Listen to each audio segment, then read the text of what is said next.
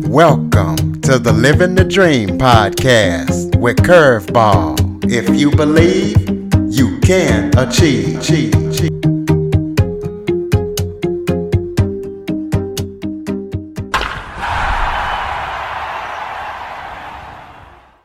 Welcome to the Living the Dream with Curveball podcast, a show where I interview guests that teach, motivate, and inspire. Today, I am joined by author and tax strategist Don Thornton. Don is going to show you how to legally reduce your taxes to nearly 0%, as well as protect 100% proof of your assets with his copyright trust. So we're going to be talking to him about that, and we all feel like we pay too much taxes. So we're going to get his expertise on that issue. Don, thank you so much for joining me today. Thank you so much for having me on. I love to talk about this, so I always like the opportunity to be able to share it with more people. Well, why don't you start off by telling everybody a little bit about yourself? Well, like I said, my name is Don Thornton. I'm living in Orlando, Florida, where I've been since 1999. Like most people in Florida, where I'm from somewhere else, but we all managed to come down here. Been a real estate investor for 20 years. I'm considered one of the leading short sale investors in the country. And that's really how I ended up learning about this tax strategy, because as a successful investor, I mean, I don't remember one year where I didn't have to write a check to the IRS for something, at the end of the tax year. And another real estate investor said, hey, you should hear about this. And he told me about it, and I was blown away that such a thing existed, because you think to yourself, well, I wonder why this hasn't been talked about more widely.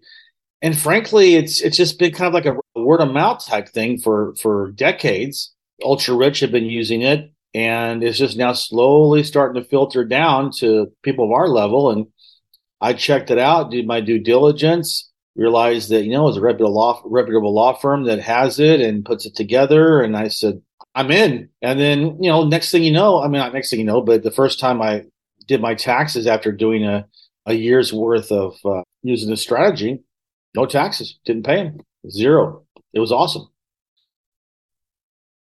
Well, explain to people how this tax strategy works, and also let us know how it benefited your business. Well, obviously my business had benefited by not having paid. I didn't pay taxes the first year I had it. So that's the big thing. But I tell you, it's more important than that. The ultra wealthy have been using some variation of a spendthrift trust for as long as the United States has been in existence. In fact, the origins of this trust come from England as way back as late as Henry VIII, when, there was, I don't want to get too deep in the weeds about that, but basically, there was a land grab going on during the Reformation when England broke away from the Catholic Church, and they were using the courts at the time as legal pretext to seize Catholic landowners' lands and assets and so forth. And then, as they tried to find a legal way to be able to get around that, they came upon first example of a spendthrift trust that was based on English common law. Over the centuries, it just kept being refined and changed, modified, obviously, as England expanded its empire. Then it went to the colonies. That's how it wound up here. And then it just continued to be developed and refined over these years. And when this was before the IRS was ever instituted as an institution in the 1930s. The rich were using this because this trust gives 100% lawsuit protection to any assets that are in there. Just to give you an example, remember when OJ, allegedly, because I guess he got acquitted in the court in a criminal case, allegedly killed his ex-wife and the waiter from the restaurant. The family sued in civil court and won. I think it was like a $32 million judgment. I mean, they really stuck it to OJ. There was one problem: he didn't have any assets, and the only assets he had were in a trust. He had sold them to a trust with a spendthrift provision, and they couldn't touch it, and they still can't touch it. And because that spendthrift trust, a trust with a spendthrift provision, is so powerful that if you personally don't have any assets that you own yourself, that you sold them to the trust, but you're the trustee, and you have 100% control but no ownership, they can't come after you as a private individual. They can't come after you in your capacity as a trustee. and it certainly can't get to the assets in the trust. So that has been the go-to mechanism, strategy that the ultra rich have used way before the tax code came into existence. Well, I'm sure you know how this works in Washington. The politicians and their staff don't write the laws. Usually, the lobbyists write the legislation, and then they'll tweak it a little bit. But what happened was that obviously the oligarchs at the time, the Rockefellers, the Rothschilds, they volunteered to let their lawyers help write the tax code, the original tax code. Very nice of them, right? But they put a code in the IRS tax code that specifically had to do with this kind of trust, and it's called IRS Code 643, especially 643B, and it has to do with these trusts, and it basically gave the owners of these trusts almost complete loophole or ability to not pay any taxes, any substantial taxes at all. And so they've been using this for decades. I mean, the trust that the law firm that I work with that has this trust, I mean, they've had this trust for over 50 years themselves, but it just never really gained any traction outside of that really small circle of ultra wealthy people. So what it does is, with its compliance with IRS Code 643, it means that if I have an asset in my trust, let's say, for example, that I have an investment property as a real estate investor. Let's say I have a duplex, and I decide that, you know what, I don't want to be sued. I don't have any issues. Plus, I don't want to have to pay taxes on the rent that I get from both of those units. So what you do is the investor will sell that to the trust, but only at the price that the property was bought at, minus any depreciation, because you don't want to trigger a taxable event by selling the property to the trust. So let's say if I bought the property originally at $500,000, let's say that I took maybe $50,000 in depreciation. That means the sales price to the trust is going to be $450,000, which would be less than what it's worth now. So there'd be no taxable event on that. The trust does not give money for that. It gives a note, like a promissory note. Okay. All that matters is that we're going to sell that property irrevocably into the trust, where I'm the trustee, for example. So I control it, but I don't own it anymore. So now it's not me personally that signs the lease with my tenants. I sign it as trustee of whatever the name of the trust is. So now when I get rent checks into the trust bank account, all those taxes are permanently deferred. They never get paid. And plus, anybody can sue anybody, but it's not going to get anywhere with a judge if a lawsuit is filed. So now, what was before it was taxable for me personally, or if I had an LLC or something, that would be taxable money. Those rents come in. Now, no tax. It's permanently deferred. So, and let's say I decide that I want to sell the property. So let's say that I want to sell it for, let's say, $1 million. Say it's appreciated at that time, and I can get $1 million for it.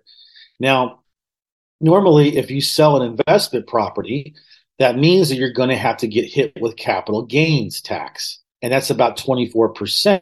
So if I'm doing this on my own, I'm going to sell the property, and then I'm going to have a tax bill of approximately $280,000 that I would have to pay the IRS. Or what I could do is try to find a duplex that's similar in square footage, condition, price range, and then just do a swap. And that's called a 1031 exchange. The IRS allows that to happen to defer capital gains taxes from being paid. It's very, very difficult.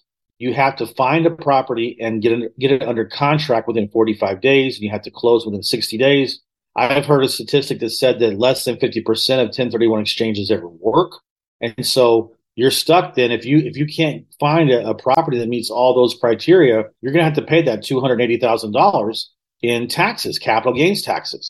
Well, if it's a trust asset and you put that up for sale with the trust as the owner, you sell it, the money comes into the trust's bank account. Now, because the trust is in compliance with IRS Code 643, that means that that $280,000 that we would have paid in capital gains tax, that money is deferred forever, permanently deferred, as long as it stays inside the trust. So now, I mean, think about it. Go into it thinking that almost 30% of my profits going to go to the IRS. And now, because you had the foresight and knowledge to sell your property into the trust, now there's no tax, permanently deferred. Are there any court rulings that show that this is legal? Yeah, absolutely. It has been. I mean, I've got in my ebook and on my website, I have all this information there. I can't quote it like right off the top of my head, but yes, absolutely. The thing about this is that when you're talking about contract law and legislative law, a trust at its core is a contract. And just to quote from the Constitution, Article 1, Section 10, where it says that no law shall be passed that would impair the obligation of contracts. And there's been a number of Supreme Court cases. I mean, I can just right off the top of my head, you had Fletcher versus Peck, and I think it was 1810, where the Georgia legislature, passed a law. A couple of land speculators were able to, did what they did in accordance with the law. A year later, the legislator decided, you know what, we don't like this law so much, we're going to revoke it. And then they said, well, that means your contracts are null and void. They took it to the Supreme Court. Supreme Court ruled, nope, doesn't matter if it's a bad law or not. It was legal at the time, and that's a contract, and it's a constitutional right that no state shall get can impair the obligation of contracts. And then in 1911, Elliott versus Freeman, that was a Supreme Court case where they were ruling on a tariff that was going to be instituted federally, and it went to the Supreme Court, and the Supreme Court ruled that that federal law only had to do with anything that was what we call a creature of the legislature, like a corporation, LLCs, anything that the legislature had created. Whereas the trust is a private contract, and that ruling basically stated that this type of trust is in the realm of equity and is not. There's no jurisdiction, of that particular, a legislative trust as opposed to a contract law trust. So the sanctity of a contract is held sacred in our society. And so when you have a trust that's between two parties and it has nothing to do, it's not an LLC, it's not a corporation, it's not a land trust, anything like that. It is a contract law trust. Then that means, and that's why IRS Code 643 was instituted to begin with, because it talks about these kinds of trusts. So the trust language is written so that it's in compliance with 643. And so that way you have no problems deferring any kind of capital gains taxes, for example, without causing an issue with the IRS. In fact, the IRS issued a private letter ruling about that in the 1970s that stated that, it's in compliance with IRS 643 and it's fine. It's legal. Well, what mistakes are you currently seeing people make in their tax strategies? Well, what they're doing is they are relying on, again, what we call legislative solutions that are passed by the legislature. And really, that's kind of like where you're playing in someone else's rules. And I'm not trying to sound some radical that's saying, oh, don't pay taxes or whatever. I'm not. The trust that we have, you file a tax return every year. And if you don't follow the rules of IRS Code 643, then you're going to pay taxes. If I pay myself as trustee, if the trust pays me money, I pay taxes on that. It strictly has to do with the fact the IRS will allow as long as the money comes in to the trust as passive income or from the sale of a trust asset, and it stays inside the trust, then any taxes can be deferred permanently. But if I disperse to someone, let's say that I have a beneficiary and I write them a check for $50,000, well, that's taxable. And that person's got to pay taxes. So, you're using what is available to, avoid taxes, but not evade them. I was making mistakes as a real estate investor because I did not know that this strategy was out there. And so I would say the biggest mistake of most people who are paying too much in taxes is because they are ignorant of the ways that you can legally do it. And that was my fault. I just assumed that there was nothing else out there, or else I would have heard about it. And when I did hear about it, I felt like an idiot because I had 19 years of paying taxes when I didn't have to if I didn't want to, but I didn't know. And so I would say the lack of education, lack of financial education is really a big factor in why people end up paying too much in taxes. Now, do you have to be like a real estate investor or have a lot of money? The average person make this work for them? Yeah, but I would say that, the trust, they're not cheap, right? But I would say that the idea that only the really, really wealthy can have a trust is completely false. It's not accurate whatsoever. But let's talk about who can benefit from this. So first of all, I'm going to exclude a big group of people. If you are on a salary position and you get a W-2, then this will not work for you. Straightforward, full transparency, that's not going to work for you. So who will it help? Business owners, okay? Business owners that provide services or they sell products or whatever they do, but they are generating ordinary active income. And I know this because this was the kind of income I had because I was flipping properties. That's taxed at 32% if you have an income of more than $165,000, which I always did. That's a huge chunk. Okay. It's like having the IRS as a 1/3 partner, and the IRS doesn't do anything to help you. It just takes, right? So business owners, if you are a 1099 employee, I have a lot of people that I work with that are in IT, and they make really good money, but they're paid as contractors. They're not paid as salaried employees.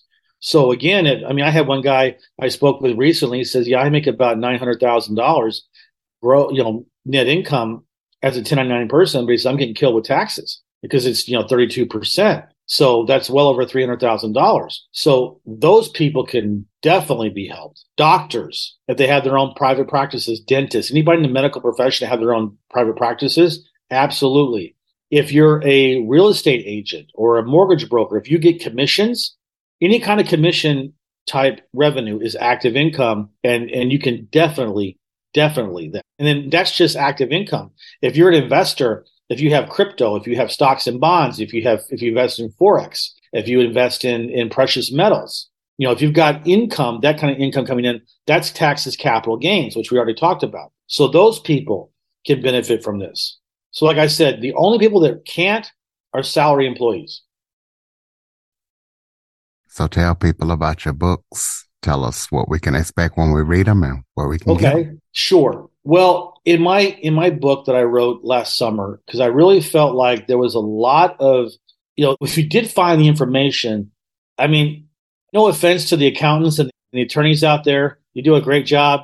But for a layman, it was like, I'm going to fall asleep, or I got to read this thing 20 times where I kind of figure out what it is. So I realized that there was a need to be able to take this strategy and explain it in very simple terms so that most people who don't have a finance background would understand. And so what I endeavored was to be able to explain this to my 14-year-old son and say, now do you understand it? And so I did that. And I broke it down exactly kind of how I'm explaining it right now. And I walk people through exactly how what the trust is, a little bit of the history.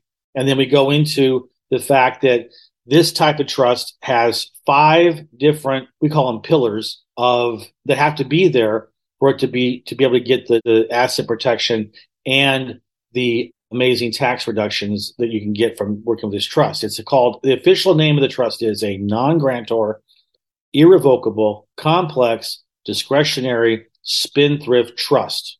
So all 5 of these pillars work together to produce that result that I just described. So I walk through and explain why each one is so important, but it's like maybe a paragraph, maximum 2 paragraphs, just to say this is really all that matters. It gives you this gives you this gives you this, and so on and so forth.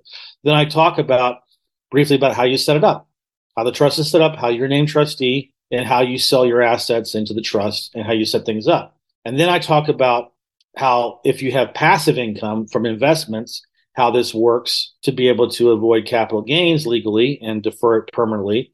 Then I show people who have a business, like the people that I told you about, 1099 employees, people like that who have active income. Well, I show you how you can convert that into passive income for the trust, and you can legally convert as much as 97% of your income, your net income of your, like, say, LLC, for example, get it to the trust, and most of that, almost all of that, can be converted to permanently tax deferred income. And then what's really exciting for people is I show them that the trust can pay for almost everything that you have in your life. If you sell your home into it, your vehicles, any other thing like that, any assets, well, the trust has to pay for them. They're trust assets, so they're expenses. So I show how all that money that's coming in that's not being taxed can pay for your house, can pay for your insurance, can pay for, any repairs, put a new swimming pool in, for your car, pays for all the gas, oil changes, repairs. If you decide that you want, hey, you know what, I want to get a Corvette. I feel a little bit old. I want to, I'm going through a midlife crisis or whatever. The trust buys it. As long as there's money inside the trust bank account, the trust will buy it. And now it's trust property, which means the trust has to maintain and pay for everything about that. If you have children, it pays for almost everything: their education, their food, their clothes, culture, health, insurance, doesn't matter. It pays for that. And so for most of the beneficiaries who are older than 21, it pays for almost everything as well. I'd say probably 90% of what we do in our lives can be considered a trust expense. So when you realize, and I go through this in my book, and I show everybody, when you realize exactly what this does for you, and how amazing it is, from asset protection, amazing legal reductions in taxes, and how you can start paying for almost everything with pre-tax dollars, you start thinking to yourself, why in the world would anybody not do this? And that's all covered in the book. Do you have any current or upcoming projects that you're working on that people need to know about? Well, I tell you what I'm doing is I'm really starting to get this out there. I'm going to be invited to some very interesting conferences to get on the stage and talk about this. I don't have the dates set yet, so I can't really announce them, but that's coming. But I do believe that you're going to see me around. If you follow me, you're going to see me around in a lot of places talking about this, because I've noticed a distinct upwelling of interest in this that I didn't even have even 4 months ago. The last 3 weeks have been off the charts. I'm being invited on podcasts all the time, getting invited to speak, because I don't know if it's coincidence or not, but the administration passed the Inflation Reduction Act, and it raised taxes for people who make more than $400,000 a year. And there's a lot of people that are now looking for ways to reduce their taxes legally. And I think it's now in the front of their mind and awareness, and they're looking and they're finding. I mean, they find me on YouTube, social media, TikTok, Instagram, Facebook, LinkedIn. I'm all over the place. And they're coming to me saying, tell me more about this strategy. So I would say just, find me on social media, and you'll be able to know what's going on. That was my next question. Throw out your contact information, website, social media, where people can follow you. Right. Well, I'm on TikTok at Ironclad Trust, IRONCLAD Trust. It's my TikTok handle. And then on YouTube, if you just type in Don with my spelling, DOHN, and just Infinite Wealth Strategist, you'll find my YouTube channel. And then anywhere you find me on social media, you're going to see my website. And I'll give it to you right now. It's HTTPS://financial freedom, the number 4, the letter U.now, NOW.SITE. And you know what? Text me. I'll give you my phone number. I have no problem with people texting me. My number is 407-902-7827. That is my personal cell phone. Don't be shy. Send me a text. You want to know more about it. Absolutely. Give that website out one more time, and then close us out with some final thoughts. Maybe something that I forgot to touch on that you would like to talk about, or just Sure. Any final thoughts you have for the listeners. Okay. My website again is HTTPS://financial freedom, the number 4, the letter U like Utah, .now, that's NOW.SITE, financial freedom for you.now.site. And I will say that I'll just give an example. And this because I want to talk about two different people real quick. I have a business owner who was going to sell his business for $7.5 million. He saw me on TikTok. He saw that, I showed him how he could legally permanently defer his capital gains taxes from the sale of his business.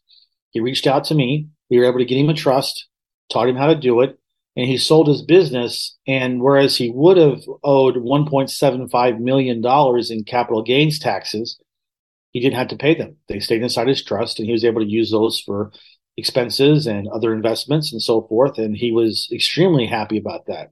Now I'm going to go to the other extreme and talk to you about this woman that she worked for a law firm, and she was not an employee. She was a 1099 person, and she was going to probably make $200,000. This was earlier in the year, and she was going to get hit on some pretty high taxes.